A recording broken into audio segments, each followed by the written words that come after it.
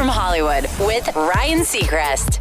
The massive $2 trillion stimulus bill will help out many Americans in need, including many of those on the support side of the music business who rely on live music to pay their bills, like roadies, sound engineers, and so many others. Many of those people are typically not allowed to file for unemployment as they're considered independent contractors.